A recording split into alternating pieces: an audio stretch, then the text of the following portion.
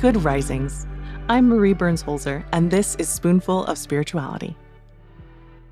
This week, we've been exploring how to process our difficult experiences and emotions in the spiritual space so that we can welcome the transformation that follows. Today, we're going to talk about how grief can open up our eyes to the incredible nuances of our lives. Now, nuance is the subtle variation and shades of experience that life brings us. For example, it is an appreciation for nuance that allows us to understand that people can both be very excited once they get vaccinated to participate in public social gatherings again, while also acknowledging that they might have anxiety or hesitation about actually doing so. Nuance is a real-life version of the improvisational game Yes and, played by actors and comedians everywhere. You can be excited about things reopening, yes, and you can be anxious and nervous about things reopening. Both things can be true.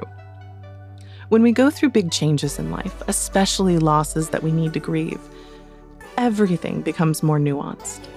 The first major holiday after a loved one's death is always notably hard, because not only are you celebrating this holiday that you probably love, but it's the first time that you have to navigate it without your loved one there. If you move to a new country, life can be exciting and new. But when it comes time to celebrate your birthday, the ways in which you celebrate may be drastically different than before. This can bring up so many emotions.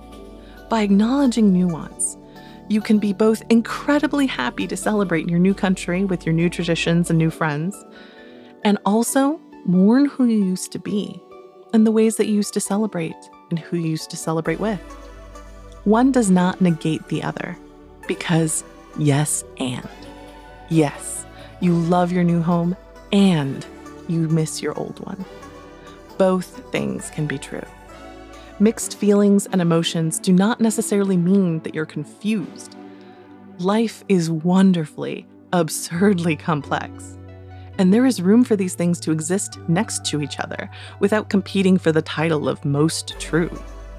So as you start your day and you move into the weekend, make space in your mind and heart for nuance, and your life will be fuller and richer for it.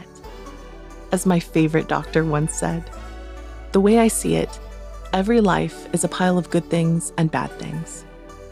The good things don't always soften the bad things, but vice versa, the bad things don't always spoil the good things and make them unimportant.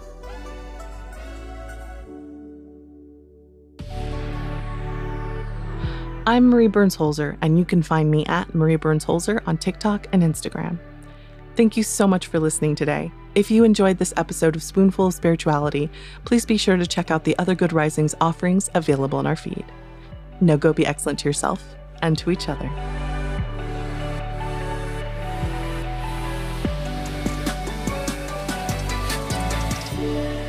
Good Risings is presented by Cavalry Audio.